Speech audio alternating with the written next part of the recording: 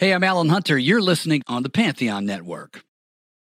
This episode is brought to you by Paramount Plus. Get in, loser! Mean Girls is now streaming on Paramount Plus. Join Katie Heron as she meets the plastics in Tina Fey's new twist on the modern classic. Get ready for more of the rumors, backstabbing, and jokes you loved from the original movie with some fetch surprises. Rated PG-13. Wear pink and head to ParamountPlus.com to try it free. 92% of households that start the year with Peloton are still active a year later. 92% because of a bike? Not just bikes. We also make treadmills and rowers. Oh, let me guess, for elite athletes only, right? Nope. It doesn't matter if you're an avid exerciser or new to working out. Peloton can help you achieve your fitness goals. 92% stick with it. So can you. Try Peloton bikes, tread, or row risk-free with a 30-day home trial. New members only. Not available in remote locations. See additional terms at onepeloton.com/home-trial. Hi, I'm Robert Hilburn, and you're listening to Rock and Roll Archaeology. Have a great day. Welcome to Pamela Des Barres' Pajama Party, a Pantheon podcast.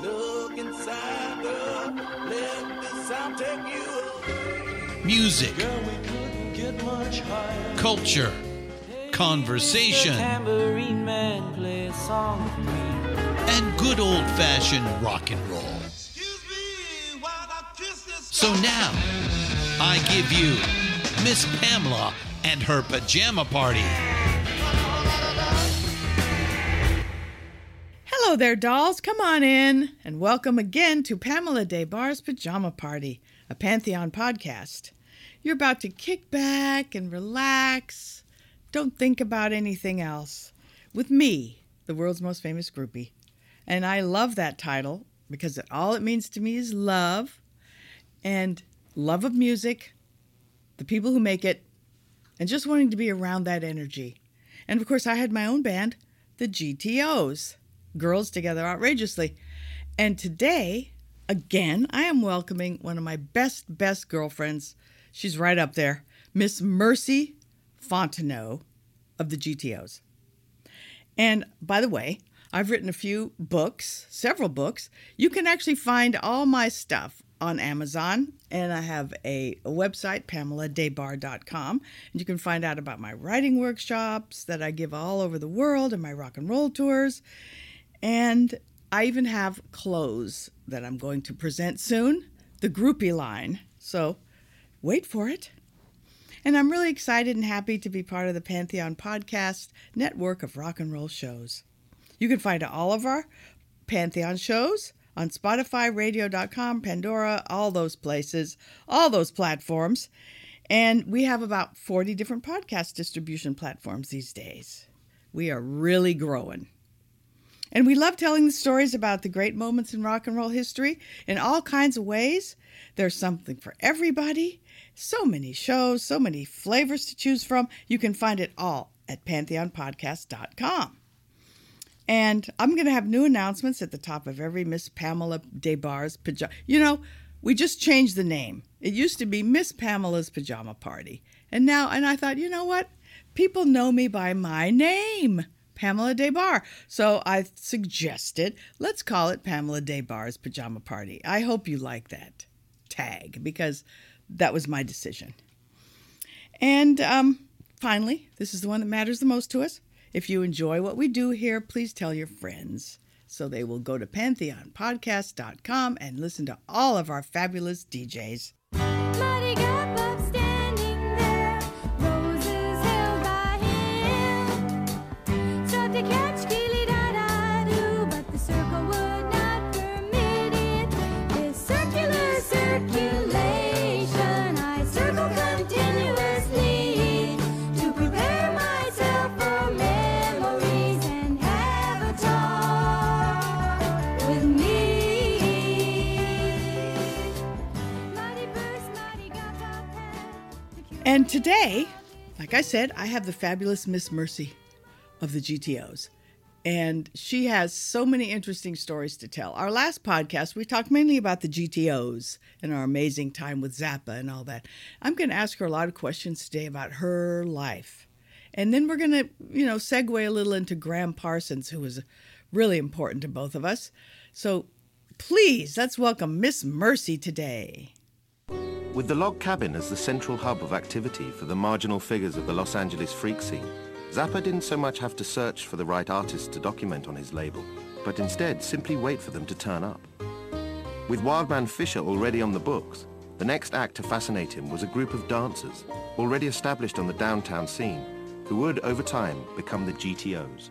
The intentions of the GTOs were basically to be a girls group without real vocal training, and to also get some of the cutest guys possible. That's my opinion of what it was. It was also a girl thing. One of the first, before the Spice Girls or any of that, it was a girl thing. And these girls weren't simply drawn to each other through their dancing. Various members of the GTOs had first encountered each other on the Sunset Strip as part of the flourishing groupie scene. And although women seeking sexual intimacy with the famous and the powerful was not a new phenomenon, since the British invasion exploded on American shores in the mid-60s, a subculture had quickly begun to develop. Hello, dolls. Like I said, I am here with my beloved Miss Mercy. Your other half? My that other was half. the sweetest thing in the world that you said. Well, I really believe that, and I feel that. And look what I'm wearing today. I gave you that. Yes, you did. It's a friendship necklace. It is. It is. She gets me the sweetest things because we are madly in love, right? Yes, we are. Okay, good. Well, anyway, this is my second bout with Miss Mercy here on Pamela Des Barres' podcast. And we're going to talk about some things we didn't get to talk about last time. We mainly spoke about the GTOs last time. Okay. And so this time I want to talk about, your history. When did you start getting into rock and roll in a huge way? My mother was into it in the 50s. She had all the Sun records and just traveling because my father was a gambler and he was always getting cement shoes promised to him. Anyway. Cement shoes, for those of you who didn't quite understand that. Cement shoes promised to him. He gambled a lot and owed a lot of money, so we went where every racetrack was and all over from Florida to Dallas, to Seattle, to San Mateo, I keep going back to. There was always a racetrack there, here, And I would hear all sorts of music, actually country roots and blues things and all that stuff. It wasn't even rock and roll. It was basically music, so. All kinds. All kinds. But when you hit even that terrible stuff, that awful stuff like Lawrence Welk. Okay. Yeah, that was pretty awful. It was really terrible. Or your Hit Parade? How about your Hit Parade? Your Hit Parade wasn't too bad. There were some decent things on that. Like once in a while. what? Name me one. Well, how much is that doggy in the window? That's how much is I that know what you're saying. That's Patty Page, or who was it? It was cute. Okay. Okay. She doesn't like it. Okay. So, I'm going to try to hear Walking the Dog. Or Rufus Thomas, thank you. I know you would. That was a good segue, Mercy, from Doggy in the Window to Walking the Dog. Well, you have segue. What does that mean? Like, never mind. I know what it means. I get it. Okay. Okay. So, when you were like 15 or so, though, something changed, right? No, 12. I was 12. 12? What happened at 12? The Tammy Show? How old was I when the Tammy Show was put out? No, you were about 15. That's why. Well, the Tammy... Yeah. But I was almost... it's very confusing about my life because at 15, I was also in Haight-Ashbury. So I was almost in Haight-Ashbury then. Yeah. So it must have been the end of 15. Okay. And that must have been the beginning of 15. Yes. When the Tammy Show came out. Yes, that's right. Yeah, that Tammy changed Show my life. TAMI. It's a Teenage documentary. American music something. I don't know what it all means either. Amazing show. They blended everybody from the Stones to the Animals to the Jan and Dean on their sidewalk surfing, which were really skateboards. They were hosting. Yep, yeah, they were. It's an incredible show. You can find it on YouTube. James Brown was so great on that show that the Stones didn't even want to follow him. But it had so many different people on that show. It was just, I don't even know how it was allowed to get out because it was an interracial thing. And at that time, things were very racial. Yeah, I know. It's a very important thing. And I remember it real well, too, of course, because I was a Stones freak. of course. Well, yes. We spoke a lot about them on the last time we had this wonderful experience together. Yes, we did. So after that, okay, when did you actually decide, okay, I want to meet the people playing this music? Oh, God. It just, there was Tom Donahue at KYA. In San Francisco? Well, he was in San Francisco. I was in San Mateo. Okay. But the Bo Brummels came to town. And so I went and followed them. And also, you have to realize that Tom Donahue started FM radio. Oh. He did. He was the inventor of FM radio. And he was your favorite DJ you listened to? Well, no. Sly Stone was on K-Soul at the same time, and they were friends. Wow, yeah. Cool. That was nutty. So, but, okay, what made, people always want to know, what is a groupie really? And how does it begin? You groupied them. So for some reason you decided, okay, I'm going to meet the Bo Brummels. I mean, what made you think you could do that? I didn't decide that. They actually walked into a restaurant while I was there with my mother at the mall, and there they came walking in. Yeah? Yeah. How'd you know it was them? Well, you couldn't help but know it was them. Nobody looked like that in San Mateo. Okay. So, and that was Tom Donahue's group, by the way. What do you mean that was his group? He made the Bo Brummels. It's his group. God, it's kind of like the Simon of, he made that group. I know nothing about Tom Donahue. Oh, my That's God. Fascinating. People need to know about Tom Donahue. He was a big, very heavy-set dude. But he's a beginner. Look it up. FM radio. He's the one that started it. Okay. So you were lucky to be able to hear that young. Yes, I was. When he started putting on those long albums. Yeah, but he broke the mode. I want to go back to the Bo Brummels. So when you saw them walk in the mall having lunch with your mom, what did you? They weren't having lunch with my mom. I was having. No, lunch I know that. Did you say, okay, Mom, I want to go meet those guys?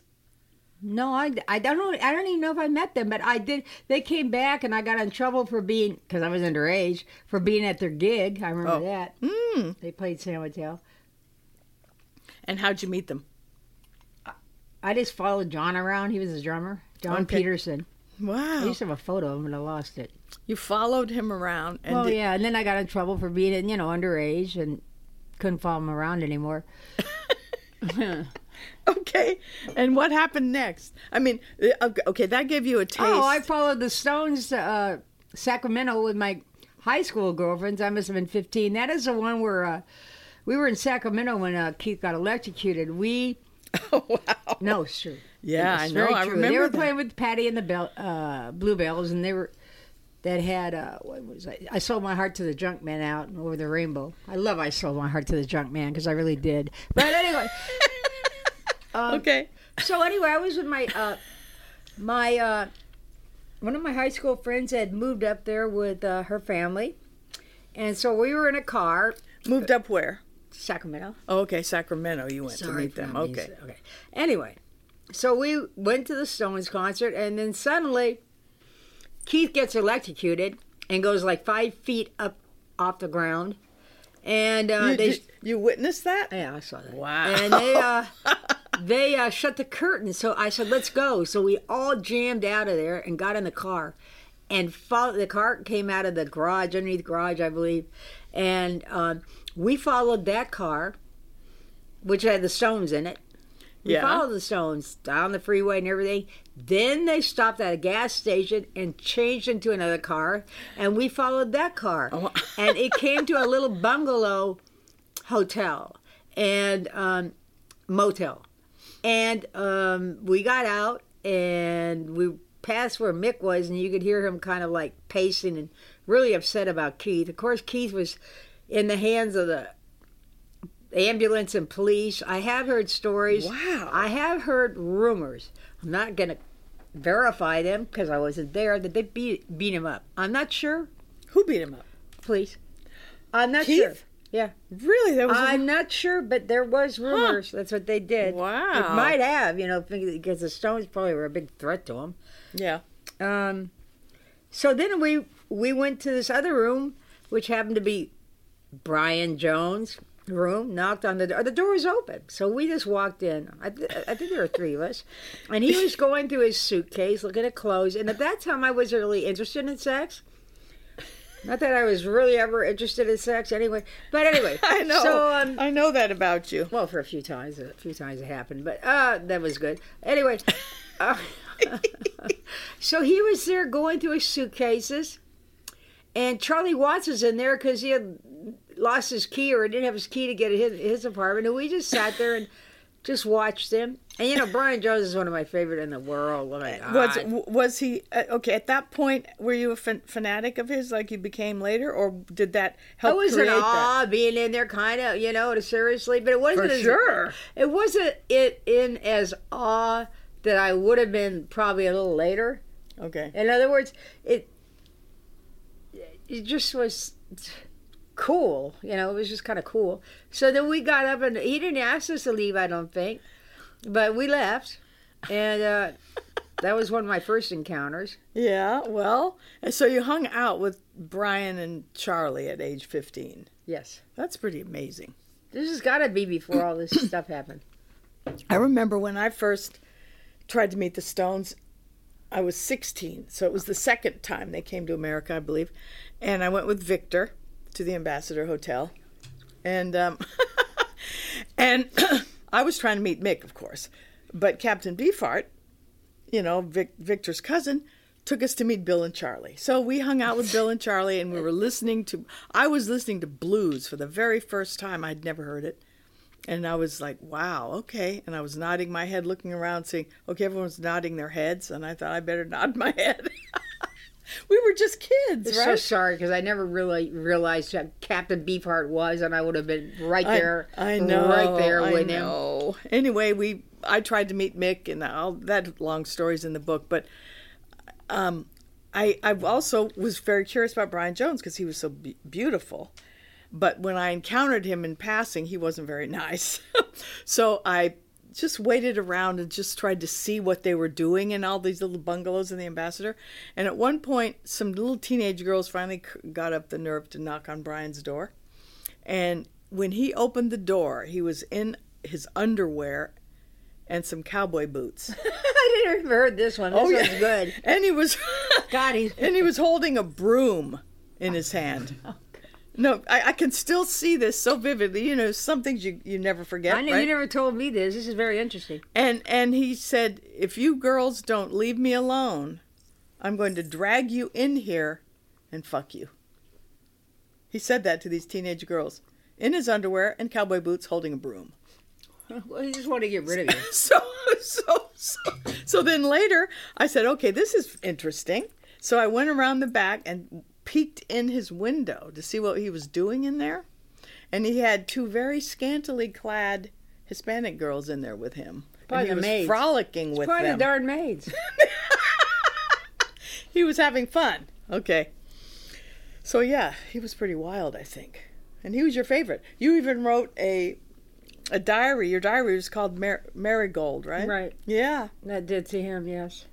And he's also in my song. I have a paintbrush in my hand to color a triangle, which is Lowell George did the music, but it is actually about a fantasy trip between my boyfriend Bernardo and Brian and me. Yeah, it was a triangle. Yeah, but it was a real. It was an imaginary, yes, it was. Fabulous triangle. Yes, it was. Now, Bernardo. No, really, because I would have never done three-way anyway. But Bernardo was a BTO. We used to call the boys together outrageously, and we danced with them. Carlos, Bernardo, a kid, redhead named Wednesday, and Obie, who is now Marlo. And so did you and Bernardo have sexual relations? Much later. Much later, but you did, huh? Finally, yeah. But he was not even my boyfriend anymore. I don't know what... I was in San Francisco. I don't know how that happened. It was very strange. But, you know, talking about the BTOs, there's one that had an exclusive story. Well, Bernardo was like Haight-Ashbury's king. I mean, everybody loved Bernardo. He was like Cleopatra. He was insanely beautiful. What was his last name? Saldana. Oh, yeah. But there was another interesting guy, Carlos Lorenzo, who became actually... I went with him to his mother's house. And they were after him to get in. They just missed him. The people who draft people, those people. Oh, whatever. And so he had to run. He had to leave. He had to get the heck out of there. So he goes to New York and ends up in the Living Theater, which was an incredible theater that was very underground and very famous. Yeah, Infamous. Theater, I remember. Let me go that way. And he goes to Paris. So in Paris, here's Salvador Dali looking at him. And I guess he said, I want him. He was the most beautiful boy ever. I had sex with him, too. You did? Amazing, isn't it? How was that? It was the same. It's always the same to me most of the time. But anyway, it was nice. Kind of hard to have sex with friends. Anyway, so anyway, yeah, I guess so. Those but are the days. The incredible thing is that about him is that Dolly went and got him, and he became with Dolly for the rest of his life. Yeah, if you could imagine, with Salvador Dali, he was a model. Yeah. He's in a lot of his things. Well, he was also his assistant. Exactly, assistant for getting his voyeur couples. But he's assistant to the estate too. Yeah, he was. He wound up, after Dali died, he took care of that estate. No, I saw him on TV, and I said, "Who the heck is that?" Oh my God, he was so different. Oh my God, he was like so together. Anyway, yes, he was, and I saw him during that time. He came to visit me, probably in the. You told me early '80s or something.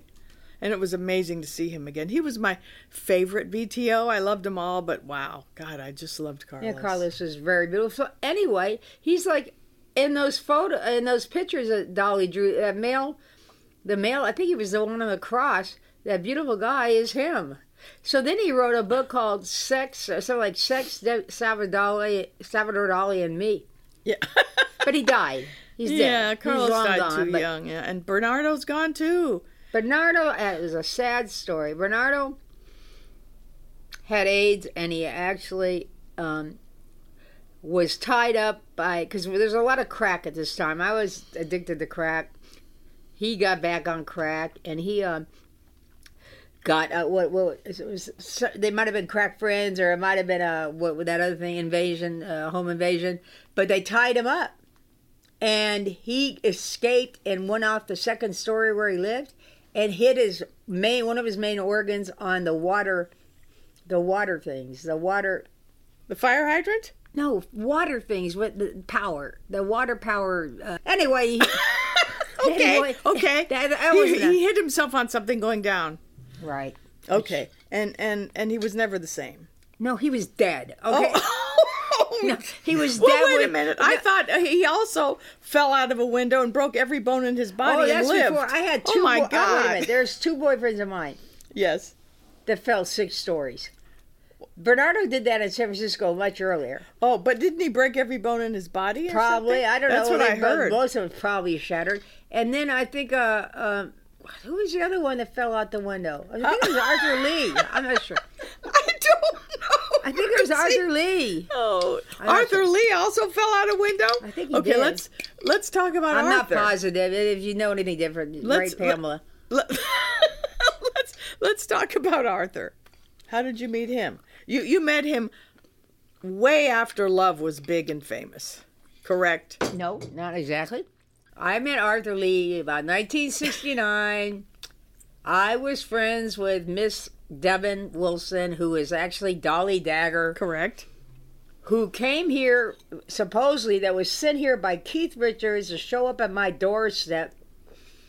And I don't know what Marlowe's trip is with all his stuff, but I know what happened. And so this confliction is going to go on. It doesn't matter. Yep, doesn't matter. I remember this intently. I was like, suddenly there's a knock at the door. I look outside. There's a taxi outside. This is when I lived with Marlo and Miss Christine, or Ricky. I think Ricky was there. On La Brea? Exactly. Correct. So, at my door is one beautiful black girl and one Spanish girl, I believe, which was Eric Burn's wife, Angie.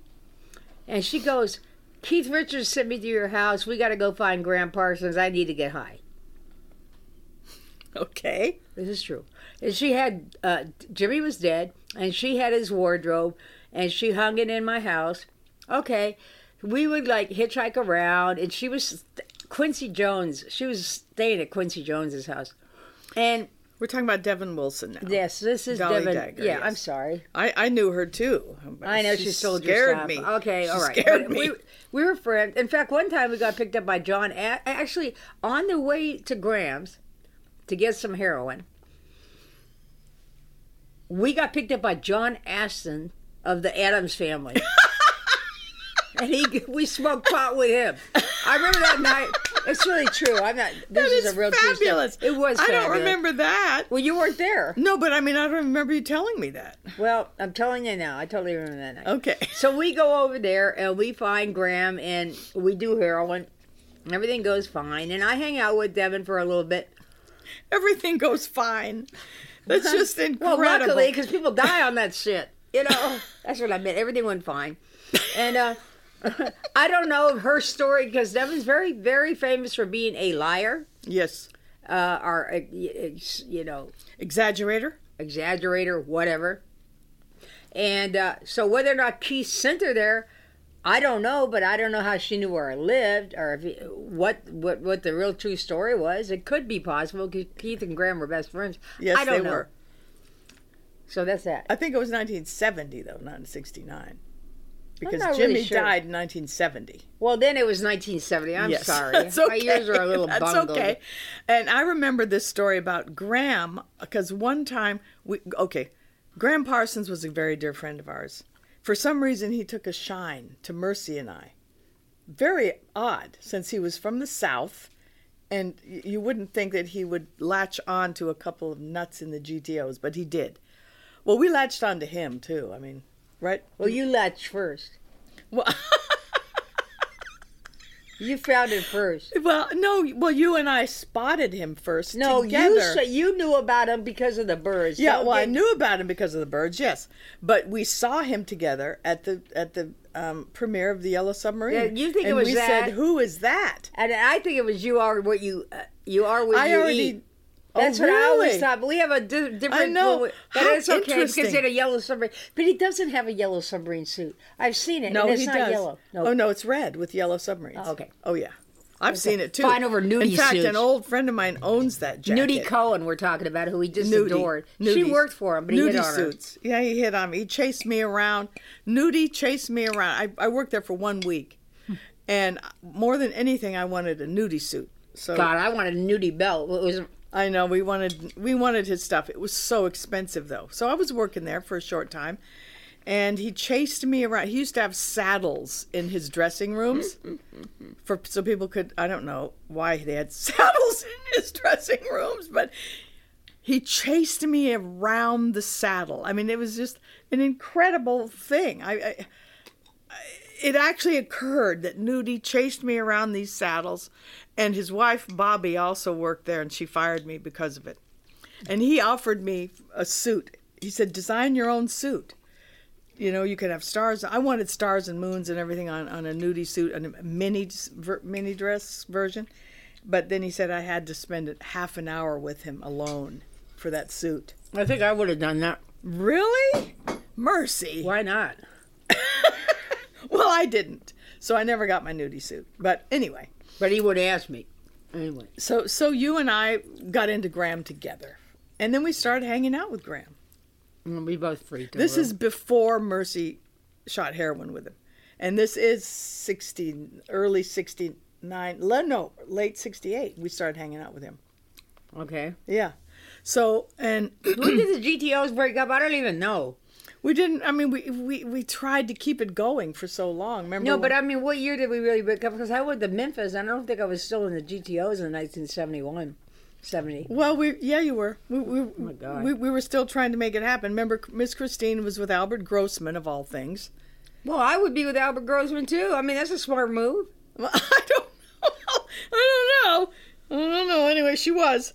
And we were supposed to go on the road with Todd Rundgren, remember? And that was probably exactly. 70. I went and visit her with Todd. And we Yeah. went to actually the Woodstock, not the crazy festival that I really have no regards for and did not go.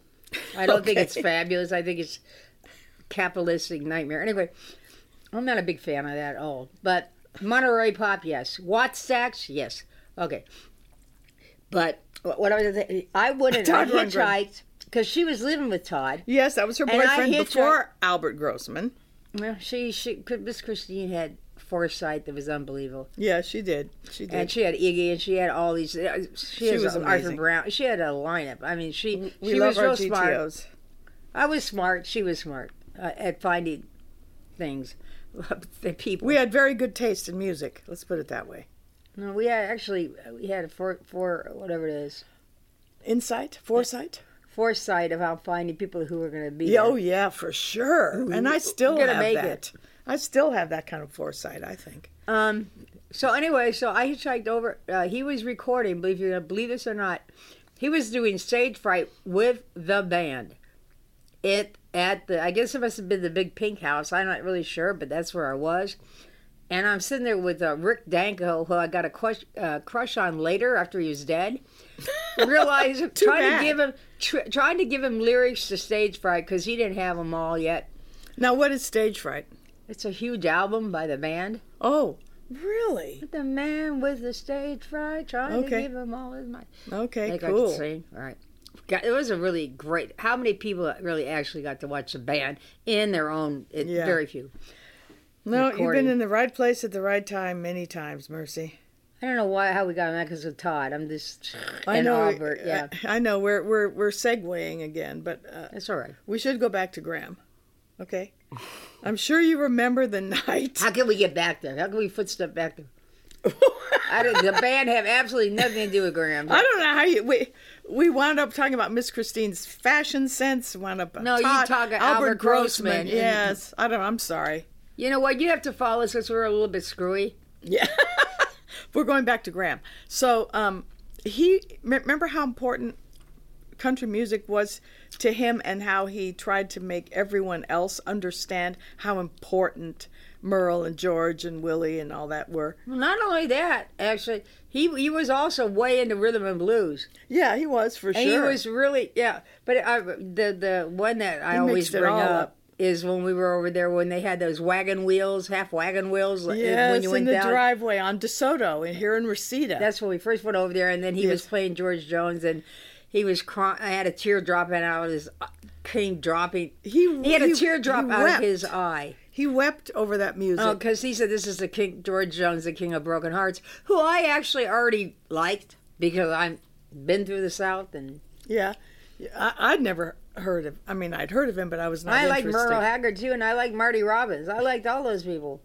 Well, for me, it was a amazing expansion because that I can never thank him enough for. You'd have to have a country channel in L.A., which you did have, but you probably did not listen to it. Yeah, I 'cause didn't you were listen listening to rock it. and roll. Yeah, I didn't even know about it really. And Graham opened my heart and soul to country music and changed my life forever. Well, he changed my life. He had a big influence. He was a big influence on my life. I love him. We went to visit Graham in the hospital after his motorcycle accident. See, I don't think people. I mean, we were very close with him at one point. Yes, we were the only two people visiting him in the hospital. There's something that you write about, and you left me out. What? And I don't think you remember this. When he got that car, that Thunderbird, yeah, he came and got both of us, and he took us to the Lafayette Cafe in Venice. You remember the name of the cafe? Yes. Oh my God, I've got to change that, and I'm with the band. I didn't remember. And it was the name you of and me, and he picked us up at I the know. Landmark. I said it was you and me. No, you didn't. You actually said he came and got me. No, Go read it again. I'll read it again because I totally knew you. We and always wasn't have Mickey these Goffin verbal with boxing us? gloves. Okay, I know. her and I have verbal boxing gloves. Wasn't Mickey Goffin with us too? Probably. Mickey Goffin. Yeah, I'm sure he was. Before he almost killed him for later. Like, yeah, so we don't need to put that on there. That's none of your business, okay? No offense. We love you, but we can't expose everything that are personal to other people. So yes, he took us to dinner. He Yes, he us did up- the Lafayette on Venice Beach. Yes, I remember. Wow, the Lafayette was a soul food place. Right? Well, of course, it's Lafayette, Louisiana. Yes, it was a soul food Yep. place, which doesn't exist anymore and hasn't for a long time. It was right on the beach. Correct. Wouldn't you love to just relive that night and? Well, we are right just now. be- When you talk about it, we relive it. Or we No, wouldn't be I want to talking know what we said to Graham, what he said to us, and all that. I miss him so about it. Probably much. said, let's get high. But by that time. You know, one of the first things he ever said to me is, I want to shoot heroin. And I looked at him like... One of the first things he said to you? Where? And no, when? actually at his new house. When I went to visit him, you weren't there. Well, that's not one of the first things he said to you. In the new house. Okay. In the new house. He had a new house.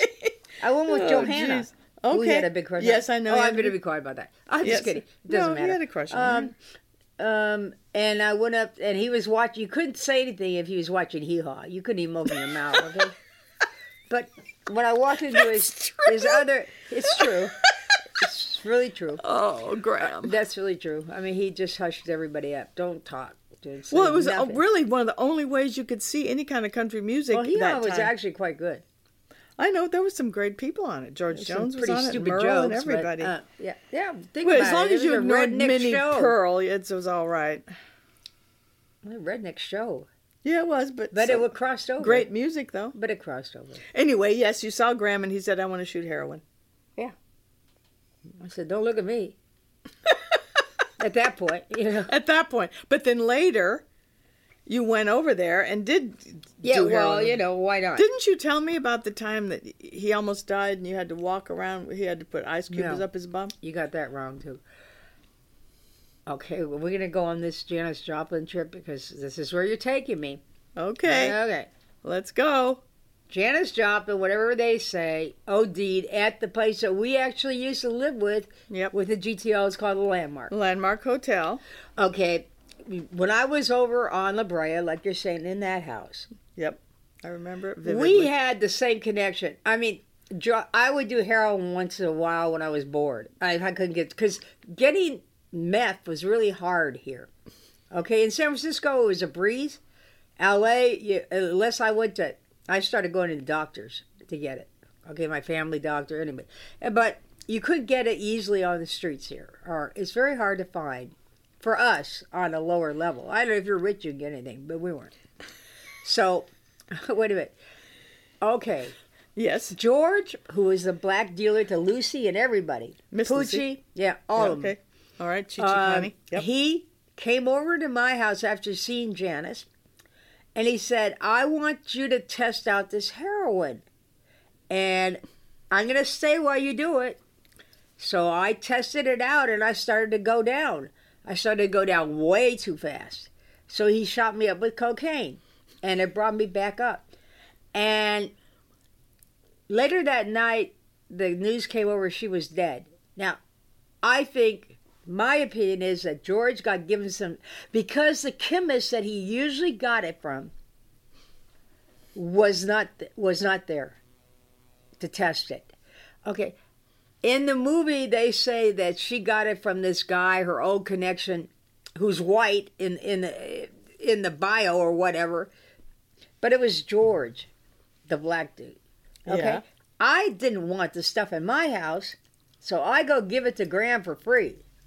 He gave it to me. He said, I don't want this stuff. And he gave it to me, and I gave it to Graham. Well, Graham did it. Nothing happened to him, but his Spanish friend or his Mexican friend did it and OD'd. So he had to call Chuck Wine to come save his life. Chuck Wine, the director of Rainbow Bridge. Our dear friend. Our dear friend. And that's really a true story. I don't know... Everybody's books seem to be wrong, or whatever they're saying seem to be wrong. Do you have this in your book? This story in your book? Yes. Okay, Mercy has sure. a book that's complete now, and it's going to pretty soon be released, right, Merce? Well, I have the wonderful, incredible Lindsay Parker, Yahoo music editor that I met because of Pamela, really. I would see her on TV, and I would say, this girl's she's got something special about her. And then I would see her at Pamela's house. And it's not because she had bright red hair either. I would see her because she would tweak, main TV. She would tweak it. Like somebody that was, like when Leonard Cohen died, she actually stopped her role that she was supposed to be doing and reading the cards and just went, oh no. Great things like that were spontaneous. And she was always, so I'd say to her one day, I saw you on TV and we became friends. Mm-hmm. And I was sitting there and somewhere we were out to eat, and I said, somebody said, oh, you should write a book. Because I keep seeing the same stories over and over and over. They spin around in my head. So I said, well, I don't really want to. And Lindsay pops up and says, I'll do it. This is 2 years ago. Yep. And I went, oh, my God, look who it is. Wow. Well, okay, Lindsay. So we worked with her for 2 years when we could. Because she's the busiest woman in the world. Yep, she's real busy, but she did take the time. Well, we did the interviews, and she threw it all together because I'm really crazy. I mean, I'm not easy to follow, like you'll probably find out in this interview that I'm going on little trails and go off. I mean, Yes. VH1 banned me because I was from, what was it Yes, it was called Let's Spend the Night Together. and obviously I could not stay my on track. documentary on groupies. And Mercy, of course, I wanted her in them, obviously, because she's in the book. But she couldn't stay on track.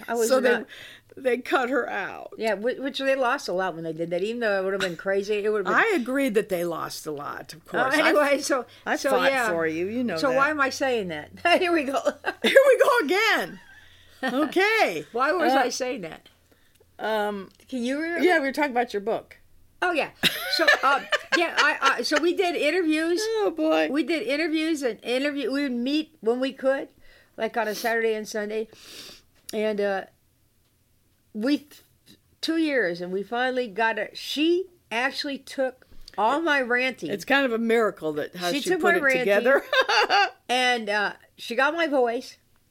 Yeah, that's and really she incredible. Actually put the book together. So it's together, but it needs to, be mocked up.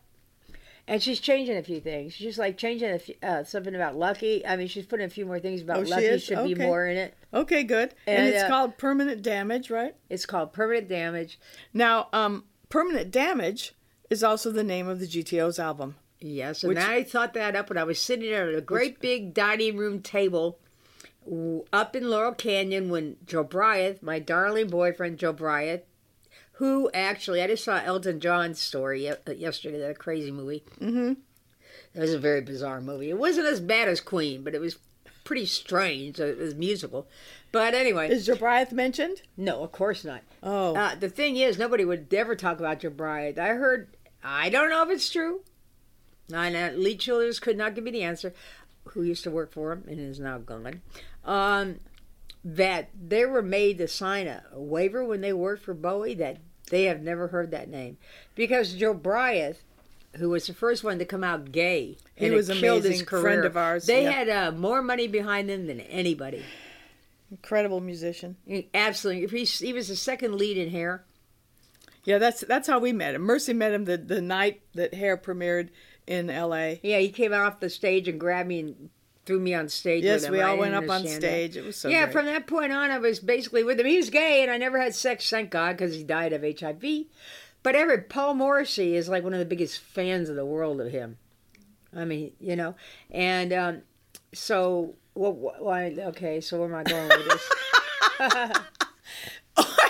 No, you have gone through so many trails. What? I can't remember what we were talking about.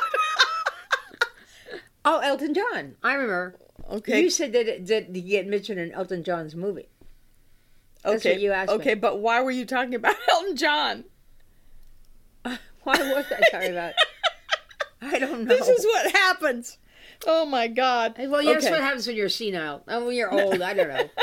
When you've had a life like we led, you get kind of like... Well, there's so many things that happened. Let's go back to Graham, shall we? Okay. So... Hippity-hop, get on the horse, what? We saw the Burrito Brothers play. Hey, that line. More than any other people ever line. saw them. And all the roads lead back to you. So now we can be on Graham. Okay. Okay. So we spent more time at burrito shows than any other people. I think the only other person that saw more burrito shows than Michelle? I did, no, was their road manager, Jimmy Sider. I think I mean, sometimes I would even go without you because I was so in love with Hillman, right? Right. I loved Graham to death, but I mean, I was in love with You sure did love him to death, because that's what happened. Yeah, but it wasn't my fault. I know. That's the only one that upset me. It was 1973. Yeah. And it really upset me. It really upset me, And the too. strange thing about that is, like, Michelle Myers called me from Warner Brothers and said, Graham's dead. You called me. I know. I called you after, and I said, horrible. "How in the heck does Warner Brothers know that Grandma's dead?" Well, Strange to me. Well, insider people find that stuff out. I'm sure they do. I was sitting I'm in a my little conspiracy apartment. theorist. Everybody knows. I was sitting in my little apartment in those Charlie Chaplin, that crazy, wonderful place Charlie Chaplin built for Right, his, I remember that. That's for where his- weren't you the with people Don who then? No, worked you were there. just with Mike then. No, I wasn't with anyone at that I think point. Mike was appeared. Michael? Mike DeBar's. No, I met him in 74. Okay. January of 74. But on his birthday, actually. But no, I was sitting there making a shirt at and the phone rang and you told me that. And it was so Just sad. broke my heart because the only one I really cared about that died. I mean, at that point. Well, he had so much more to do. That's why I think his spirit is still so very much alive. Well, no, he blew up. Let's face it. And the funny thing is, if you think about it, he had an album cover that was different, but Gretchen wouldn't let that one come out, so they put him up in the air like he's going to heaven. I And know. called it Grievous Angel. I'm going. This is a strange. This is 6 months after his death. I think. Well, that album was the name released. of a song that he wrote, though. I understand, but they named the album that, and his head's up in the clouds. Like I he was, know. what kind of strange thing? It was a very bizarre thing. And the last cut on that is "In My Hour of Darkness." It's just bizarre. I know. I really believe he felt he had And it wasn't on Bizarre Label. a huge mission, and and I still try to continue that on my rock tours. I insist that I take them up to the Burrito Manor where I used to hang out with them, and I insist that they listen to him. And if they haven't heard of him, I just regale them with every kind of story possible.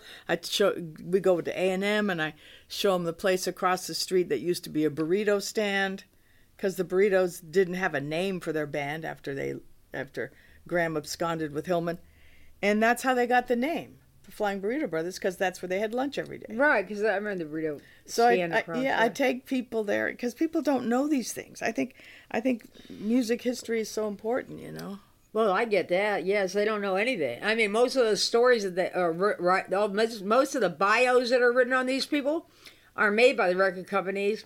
Most of them, and they're not the truth. A lot of them are not really the truth. I mean, they're just expound on things and make stuff up, and they're not really true. Okay, well, Most that's of why them- we're here. We're going to Yeah, set the yeah. record straight. I mean, you have some really great writers. I mean, you could take, what is it, Robert Hilburn, or you could take, there's a lot of writers that were really great writers. Yes, of course. That Michael don't- Gilmore. Who's the one that did, yeah, just a whole bunch of them that are great. But there's a whole bunch that aren't Nick great. Tosches, who just passed. There's a, so I'm great. sorry. I don't know who he was, but you can explain to me later. But most of the record companies have people that are not really, they just make up this stuff. I mean, Well, really. everything is so different now than when we were hanging out with musicians. I know, It's but like- I mean, seriously, these pop star things are all now are just and throughout history have just been what they want it to be. What do you mean, made up? The stories they're about their not lives? that they might have an ounce of truth in them, but they all died on drug overdoses, and maybe that's not true, and they all did this, and this happened to them, and that happened to them, and they're not really true. They just try to make people look like something that really weren't. Read some of your bios. Read a lot of this stuff. I never read. It's weird. I don't ever read. Well, then you do. bio- I've seen some of them, and they're just really, they're made up to make somebody look really good, so you'll idolize them. They're not really, they're not factual. They're not like you write, Pamela. Well, I thank you, Mercy. So what I'm trying to say is history. You need to do the history because most of the history is bull. Well, one of the reasons I do the rock tours is for that. People are very curious about what really happened, where it happened, and it's very fun. My rock tours. Sign up, everybody! Come on, I'm with the band Rock Tours. You can go to PamelaDeBar.com and do that. Yes, and I wish people would follow Lindsay Parker because she's just a really talented girl, and she's she's got lots of things. She's got many interviews with. She has a show with Michael DeBar. Yes, she does. In fact, guess who they got on today? Who? I said, listen, you got to ask this guy this. Booker T. Booker Oh, yeah, T. I saw that I Booker said, T. you need to ask him, first of all, about the racial, if you can. Say you had a friend that was with Al Green in 1971. Don't say it's me, but tell him I had to get out of cars. And Yeah. that's how bad. Ask Booker T about that. And then ask Booker T about Watt Stacks, the thing that actually changed and gave the blacks a coliseum full of blacks that helped change the world and the black attitude towards, Or Booker T and the MGs, you mean? well, no, Watt Stacks. Oh. Their own people, and he was part of that. Yeah, yeah. At the Coliseum had their own Woodstock. It was called the Black Woodstock. And it changed the way that the black movement was going to be more accepted and just change. Like the Staple Singers, all these different people changed the way everything was going. And made them more aware of the whole universe rather than just it made him, first of all, it made him proud to be black. Yeah. That was really important. It's really important, that concert. What year was that? God, if I ever really knew. I can't figure out why I was there. I was there because, first of all, I'll be there anyway because of Stax, but I was actually the assistant manager to the Bar-Kays, Rufus Thomas, Carla Thomas, Albert King, and they were all on that. How did you come to have that amazing gig? And Carla Thomas. How did I? Okay. I was trying to get hold of Shuggy Otis. I wanted to be with Shuggy Otis.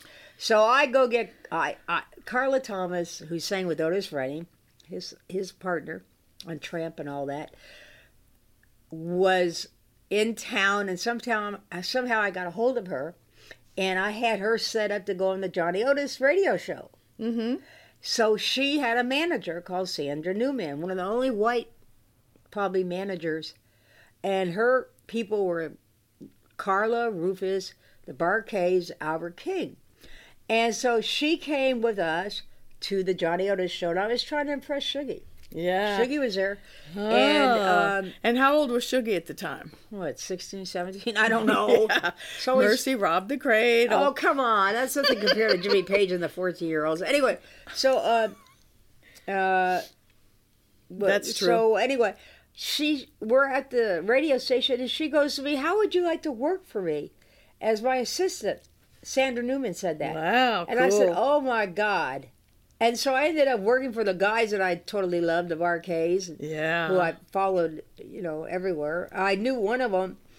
And when I knew one of them, he was the only living survivor off the Otis Redding plane crash. The only one that lived. Yeah. And I say this, Otis, and she has it in her book. I would run around with Otis, that plane crash in my hand from Jump magazine. She carried a picture of Otis Redding around in her little purse or wallet, of him frozen stiff to the co-pilot, strapped in the co-pilot seat. Talk about strange things. With icicles coming off of him. I went, oh my God, Mercy. So my friend, Ben Colley Jr., who only died about 2 years ago, and I saw him about 5 at Amoeba, some other group, Bo Keys came out here, and he was still talking about the plane crash. God. He never got over the Otis Redding plane crash. And he saw the Bar-Kays, because Otis was strapped in, like I said, to the co-pilot seat. He wasn't going anywhere. He was gone. It was over for him. The rest of them floated to the top, and they were waving at him and saying, "Help me, help me." And they went down in front of him. And somehow he was saved, because I think he was sleepy when it hit and just woke up to it. And, wow. And then I began working for him when he was young, and the new Bar-Kays started. Because James Alexander was on another airplane. So he didn't die. So they started the new Bar-Kays, who I loved because they were like just total freaks. Total freaks. I mean, Parliament, before Parliament. Yeah. Parliament kind of got stuff from the Bo Keys, who in turn, I think, really got stuff from Zoller X. Oh my God, let's not go there. No, it's actually interesting. Okay. No, I can give you some history. Okay. Zoller X came from Memphis. I didn't know that. I met him during punk. Most people do not know the band Zolar X. I know, but that's nice that they would know them. They should know them. They dressed like space people. Yes, they did in Memphis. Yes. You can imagine that in the 60s. So that's what The Funkadelics I and the remember Bar-Kays. Zolar X. They loved Michael DeBar. They loved Well, Silverhead. that's so interesting. I saw what they were and who they were before the punks. Yeah. And I had no idea they were from Memphis. Then Right. I got it. Yeah. I got it. That's where the Bar-Kays and the Funkadelics and all those people. So you think Zolar X influenced I'm these sure they people? did. Wow. Because no one bought their records or anything. No, but that had nothing to do with who they were, what they did in Memphis. Can you imagine them being in Memphis doing that in the late 60s? Yeah, it was pretty far out. Okay, so who's going to see that? We used to hang out with Zolar X. I was real good friends with Wygar. He gave me some of his clothes. His name was They were- Wygar? Yes, they were. Awesome. He's still here. They were in the Canterbury. What's that? The Canterbury. We can get into punk and really give these people an education here. Okay. Canterbury was a hotel that everybody lived in. Okay, let's go During- into the punk world. Mercy did hair for a lot of punk bands. Mercy's had many, many lives. Okay, So let's go I didn't there. know who to be after I came out of the Johnny Otis. I didn't know where to go or Okay, what happened. let's nutshell this. She married Shuggy Otis, was very involved in the Johnny Otis world, had a son, Lucky Otis, who you've heard on my podcast already. So after she came out of that situation, we're going into the punk thing, right? Okay, what happened Okay. was I had a friend that Marlo brought called Shannon. Marlo was a BTO, remember? Yes. Should I get you a anyway? So, okay. So Shannon was my friend, and she had come out here with Marlo. So Marlo introduced me to Shannon, and she took me to the Mask, which I know just started. The Masks were all Mask punks was a started. punk club. The punks are that started everybody. Very important. And if people leave LA, the truth is people leave LA out of the blues. They leave it out of the punk. LA is not a center of music. Even with Love, because they were from LA, they leave LA out of a lot of stuff, except for the Doors. But yes. But anyway, well, the Birds. So the Mask was the underground punk club, and she takes me there. Never heard of it. On the walls or stuff like kill niggers, hate, all this white supremacy stuff. And I'm going, oh my God, what is this? And anyway, the antithesis of what you believe. Exactly, exact opposite 10 years later. Yes. So anyway, she takes me, I ended up with Brendan Mullen. I went to bed with him. He was the best. Then I told him this, he's dead now. He started punk. That was her best sexual experience. Besides Jerry Sikorsky, and he knows that in the Rockabilly Rebels. But that's okay. Anyway, so anyway, the Mask is the beginning of punk.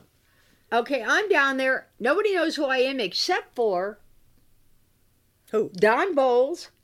Don Bowles. He came to my last party. Don Bowles, who was living with Wygar from Zolar X, who had my album in there. Because I was going under the name... Our album. Sorry.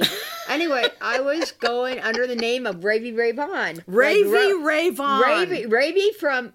Amazing name. Buddy Holly and Ray Vaughan from Revlon. I mean, you know. Ravee.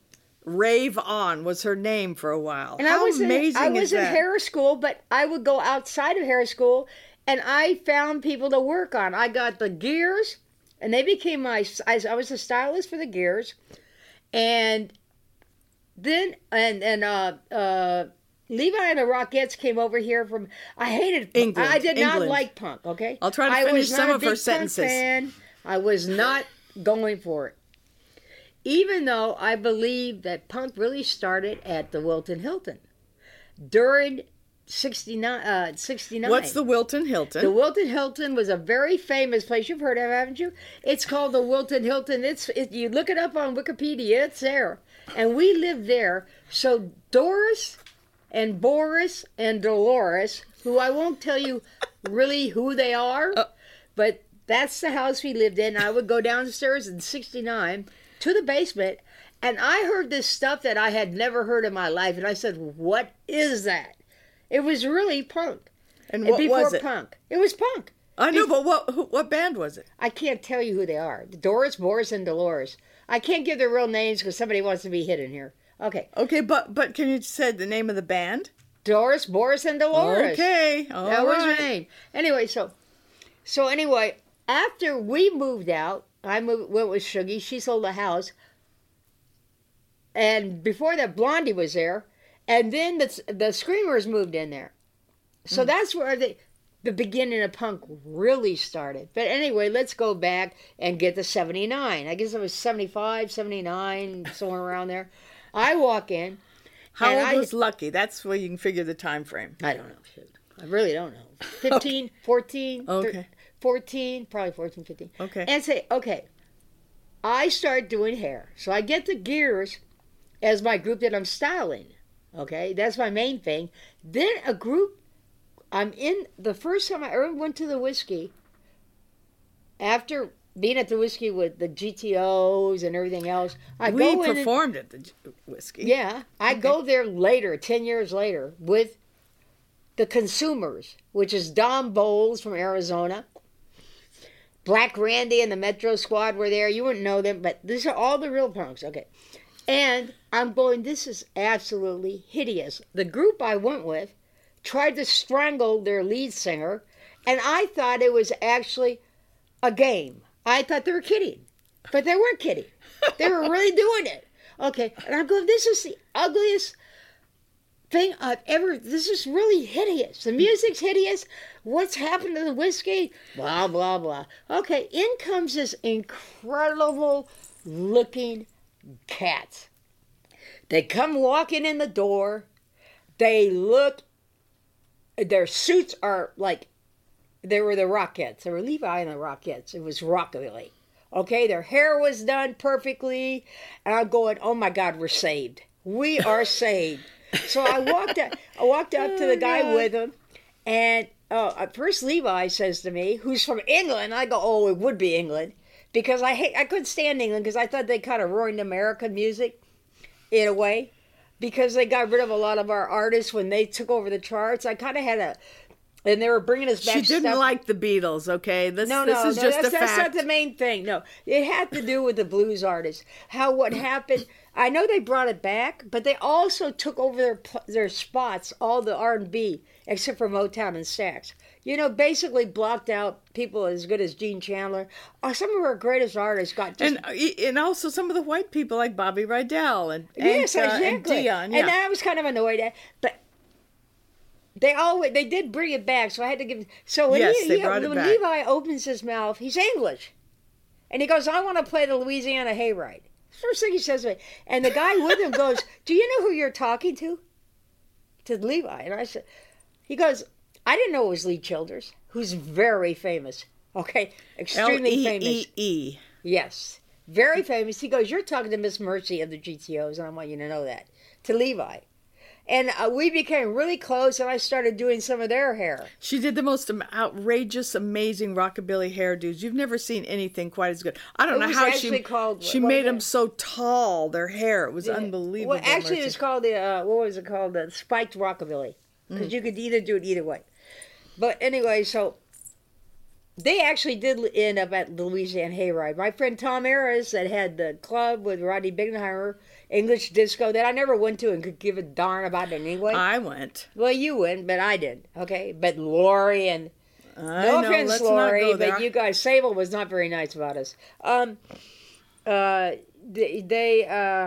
off the deep end. I'm going off the deep end. Yes. Okay. You're going back to the punk scene when you're doing hair. Okay. I know. I got that. Why was I there? We were just talking about how you were involved in the punk world. You were right in the thick of it. No. And Darby Crash was your friend and all that stuff. I got that, but I had the the Louisiana Hayride. That's where I was going. That's where I was at. Okay. Tom Ayers picks up, who was very close to me, picks up on what I'm doing, and we get Levi and the Rockets to the Louisiana Hayride. It's like 1979 after they kicked it, kicked Elvis out. Can you imagine these? They were like 3/4 English and 2 Americans. And they go to the Louisiana Hayride, and I go to Shreveport too. I end up going there too, and we went to the Hayride, and they played that. It was crazy. But okay, here's another scene that happened. It's kind of fun. When the Rockettes were playing here, the Mau Mau's, another group with Rick Wilder, who's actually in the Weekends videos. I thought it was a woman, but it's Rick. He's just, I know, it's crazy. No. Anyway, we were at the Troubadour, and he was getting ready to go beat the heck out of the Rockettes. They hated rockabilly. They were really against it because it was really bringing people to where it should be. You know, letting people get away from that punk, because punk was like a straight line up. You know, there was no big end in there, and it went straight up, no bridge. It was like 45 seconds of whatever it was. Anyway. Chaos, really. Except for a few good ones. But I like the Sex Pistols. So here's the Mau. We're going to the really cute Mau Mau. I forgot his name. Okay, we're going to go up there. We're going to beat them, out of them on stage right now. And I said, wait a minute. I don't think you're going to do that, because on the drums is Jerry Nolan from the Dolls. And they went, oh, really? Oh, I guess we're not going to do that. Wow, you saved the night. It was funny. Like you did probably many, many times in your life, honey. But anyway, punk was amazing. That's where I met Steve Olson, the skateboarder, who changed skateboarding. We kind of worked on it together. Steve Olson was up there with Tony Alva.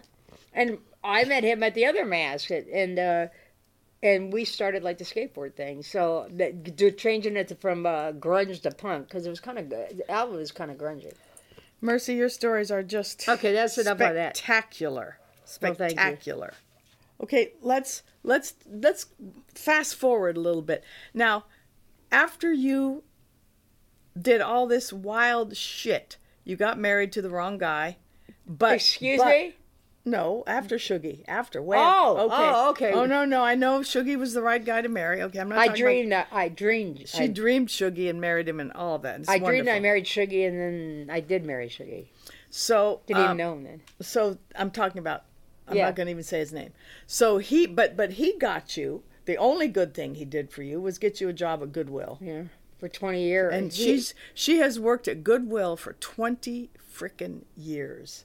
That was a good thing he did for you, though. Yeah, it was. And he was a terrible asshole. He also, we were on crack together. We lived homelessly, which I loved because of Desolation Row. To me, that Bob Dylan song was, I wanted to live that Bob Dylan song. And she did. For 7 years, she was homeless. No, I wasn't. No, that's not true. Well, okay, tell me. I had apartments here and there. We had apartments, and we would just smoke ourselves out of them. Yeah, well, so I remember one of the apartments on Wilcox. I remember the lady I lived with. We had apartments. I was so worried about her. I would meet her every once in a while because I never ever wanted to lose touch with her. She was right there. Even though she was a freaking I never did crackhead. I became a crackhead because when I got here back from Lake County, I went to Lake County because my mother died, and then she died, and I went up to live with my sister. She was really close with her mom. Yeah, was 6. I went up to Lake County for about 4 years or something. Yeah. To get away from everything, I was losing my mind. I actually had a nervous breakdown. I stopped doing drugs, and you can't just stop drugs. You can't without coming down or going to rehab, which they didn't really have. They didn't have or any help or anything. I just stopped them, and I went in between my mother dying and stopping drugs. I went into wherever that spiral is. It might even have had some of that when you had a baby and then you couldn't take care of the PM, whatever that thing. PTSD. That might have. No, it's not PTSD. PMS? No. Well, I might have had post-traumatic even back when that happened because my marriage fell apart. Whatever. Yeah, everything happened at once. So anyway, I'm up there and why am I up there? Because I ran away from everything. Yes, you went up to Lake County, but then you came back down and met the guy I'm not going to mention. When I came back down, this whole place where I lived was Crackville. The Marlitas from Cuba had been sent over here by Castro, and they brought, when he kicked them out of the country, that was 1980, whatever, they brought the crack. So when I got to where I was at, on Argyle, I moved to Argyle. Yes. Yeah, I remember very well. The whole, from Cahuenga to Argyle was filled of 18th Street gang, before MS-13 came in. Okay. And everybody was, the whole place was cracked up, every corner. So my ex-boyfriend, Bernardo, I went and stayed with him too, had been a crackhead. I had missed all that because there was no crack up in Lake County. It was speed. I went back on meth up there, but there was no meth here, so I went back. I went on crack. And I went there for 8 years. It was harrowing for her friends, especially me, you know. I would go find her literally under a bridge. No, you never. You said Victor. No, I came there once too, and you were pushing a cart. She pushed a cart like a homeless lady. Yeah, but I looked good. She did look good.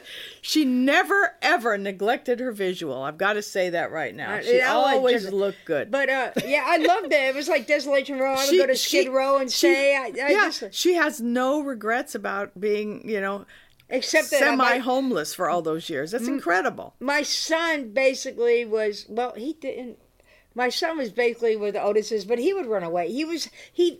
The Peters family followed the same. Her family, Peters. Followed the same thing. My sister disappeared at 15, got married. I disappeared at 15. My son, no matter where he was with the Otises, left that. The Johnny Otis family. Yeah, left that. Yeah. We just all rebelled at 15, which is typical. Well, okay, now I'm going to fast forward a little bit because we're running out of time. Okay. You got clean 3 months before you started coming to help me take care of my mom. I got clean when I got clean. What got you clean? What got me clean? I was living with, I was away from my husband because he beat my face in. And yes, that was an operation. This is all... she has metal in her face because he punched her out. Okay. And we all and can't stand that guy. And he went, even though he got sober and got into Goodwill, and I followed him, he got unsober. And I decided, I'm out. Yeah. So I'm out away from him. But she stayed sober. No, I didn't get sober yet. I'm over at this house just to be away from him. And it was Thanksgiving Day, and I put my pipe the night before outside because the woman I lived with wanted nothing to do with that. Put my pipe outside by the trash cans. And the next day I went to go get my pipe, and it was missing. And there was an AA meeting across the street. And I said, I'm done.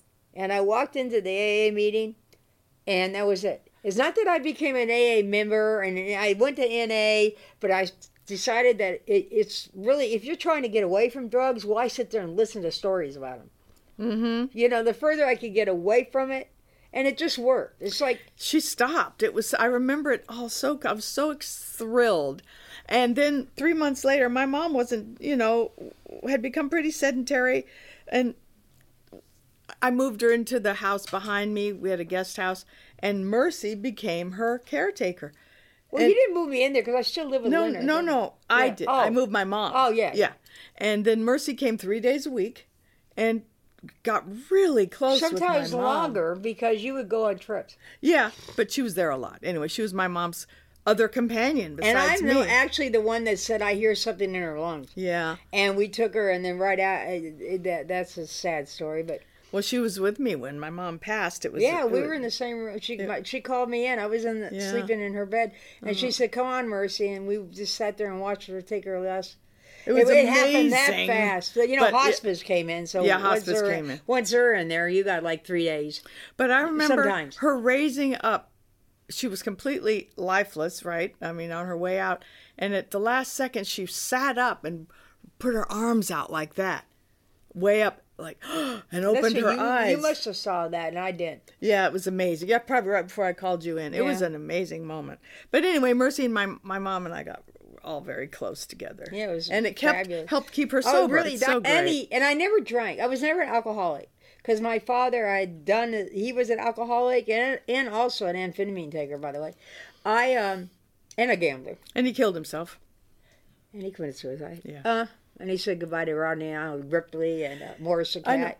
I don't know. What he said, but he constantly tried to kill himself. He was suicidal throughout. Oh my God! He just wasn't treated. History she's got. Anyway, so where were we? We're coming towards the end. Yeah, right. And we were doing what? We were talking about my mom and how it helped keep you sober to be so taking care I'm of my surrounded mom. by morphine, and I didn't touch anything. I didn't touch it, and I never touched it. I did the same thing with cigarettes. I can't say. But anyway, 20 years now. She's 24 years. You've been sober, right? I've been off street drugs. I went 10 total years without without any drugs. And then I had cancer twice, which... Well, that's different when they're prescribed and they're part of your treatment. Right. But I never abused them. I never... Yeah, I have a thing about it where I'm very careful about... I was very careful about what I took and when. You could leave me with a whole prescription bottle, and, you know, if it was... Back in the day, if it was a bottle of speed, it'd be gone in 3 days. Yeah. I put it all in a syringe and just... Okay. Whatever. Well... I think our time is up, sweetheart. Don't say that. No, I mean, for today. Yes, it is. For today. Because I really want to have Mercy as my sidekick on, you know, more occasions. Because there's still We're good together. Well, there's still so much more to talk about. I mean, my God, we barely touched it again. I mean, how long have we been hanging out? 50 years. 52 years. Ridiculous. That's insane, right? I know. But anyway, thank you for being here, Mercy. I love you more than anything in this world. Well, I love you more than anything my other half. And I really appreciate everybody here. I can put you in. Pantheon! Can you say their names? Sure, go ahead. Aaron and Jerry. Yes. Our team. Our Pantheon team. For real. Well, anyway, Mercy, thank you again, and we'll do this again. Yes, and look for my book, Permanent Damage, co-authored by the great Lindsay Parker, which should be, we hope, out in this year. Sometime. Yes, Yeah, 2020. we're at the end. Okay. Thank you. Bye. Bye. Ciao, Manhattan. How much is that doggy in the window?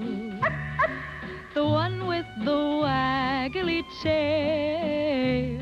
How much is that doggy in the window? I do hope that dog is for sale. I must take a trip to California and leave my poor... Okay, how was that? There's very few people in this world who could tell a story like Mercy does, is there? And you know, it's so cool to talk about Graham. I'm going to Nashville next week to celebrate him again. I often speak at his, you know, like festivals, memorials, and things. So it was great to remember some of the great stuff about Graham with Mercy. And also, she is writing a book. Mercy's book is almost finished, and you're going to be so lucky to read it. So that was amazing. Thank you, Mercy. I love you so much. I love her so freaking much. Okay, dolls. I hope you tune in to all my different podcasts, and until next time, I am Miss Pamela, and you've been listening to Pamela Des Barres Pajama Party. And you know, you can keep up with everything I do at my website, PamelaDesBarres.com. And my words of wisdom this week is to dance, okay? Dance.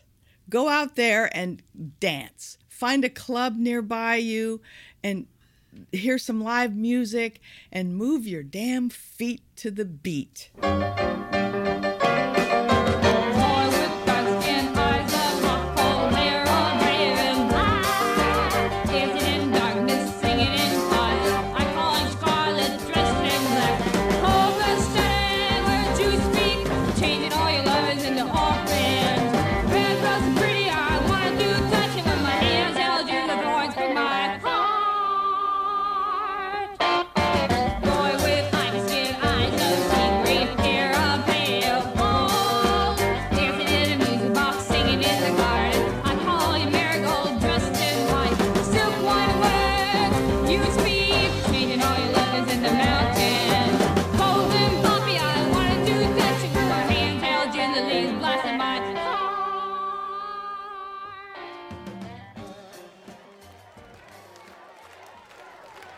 You've been listening to Pamela Des Barres Pajama Party, produced by Aaron Alden and Christian Swain.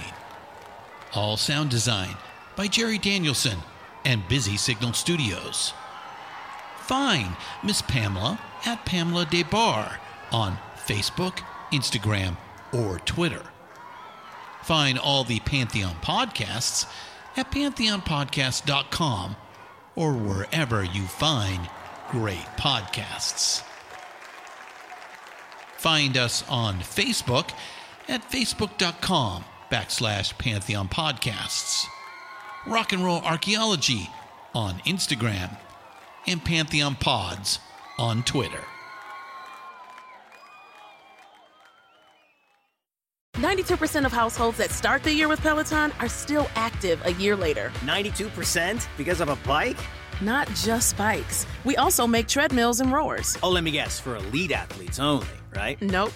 It doesn't matter if you're an avid exerciser or new to working out. Peloton can help you achieve your fitness goals. 92% stick with it. So can you. Try Peloton bikes, tread or row risk-free with a 30-day home trial. New members only. Not available in remote locations. See additional terms at onepeloton.com/home-trial.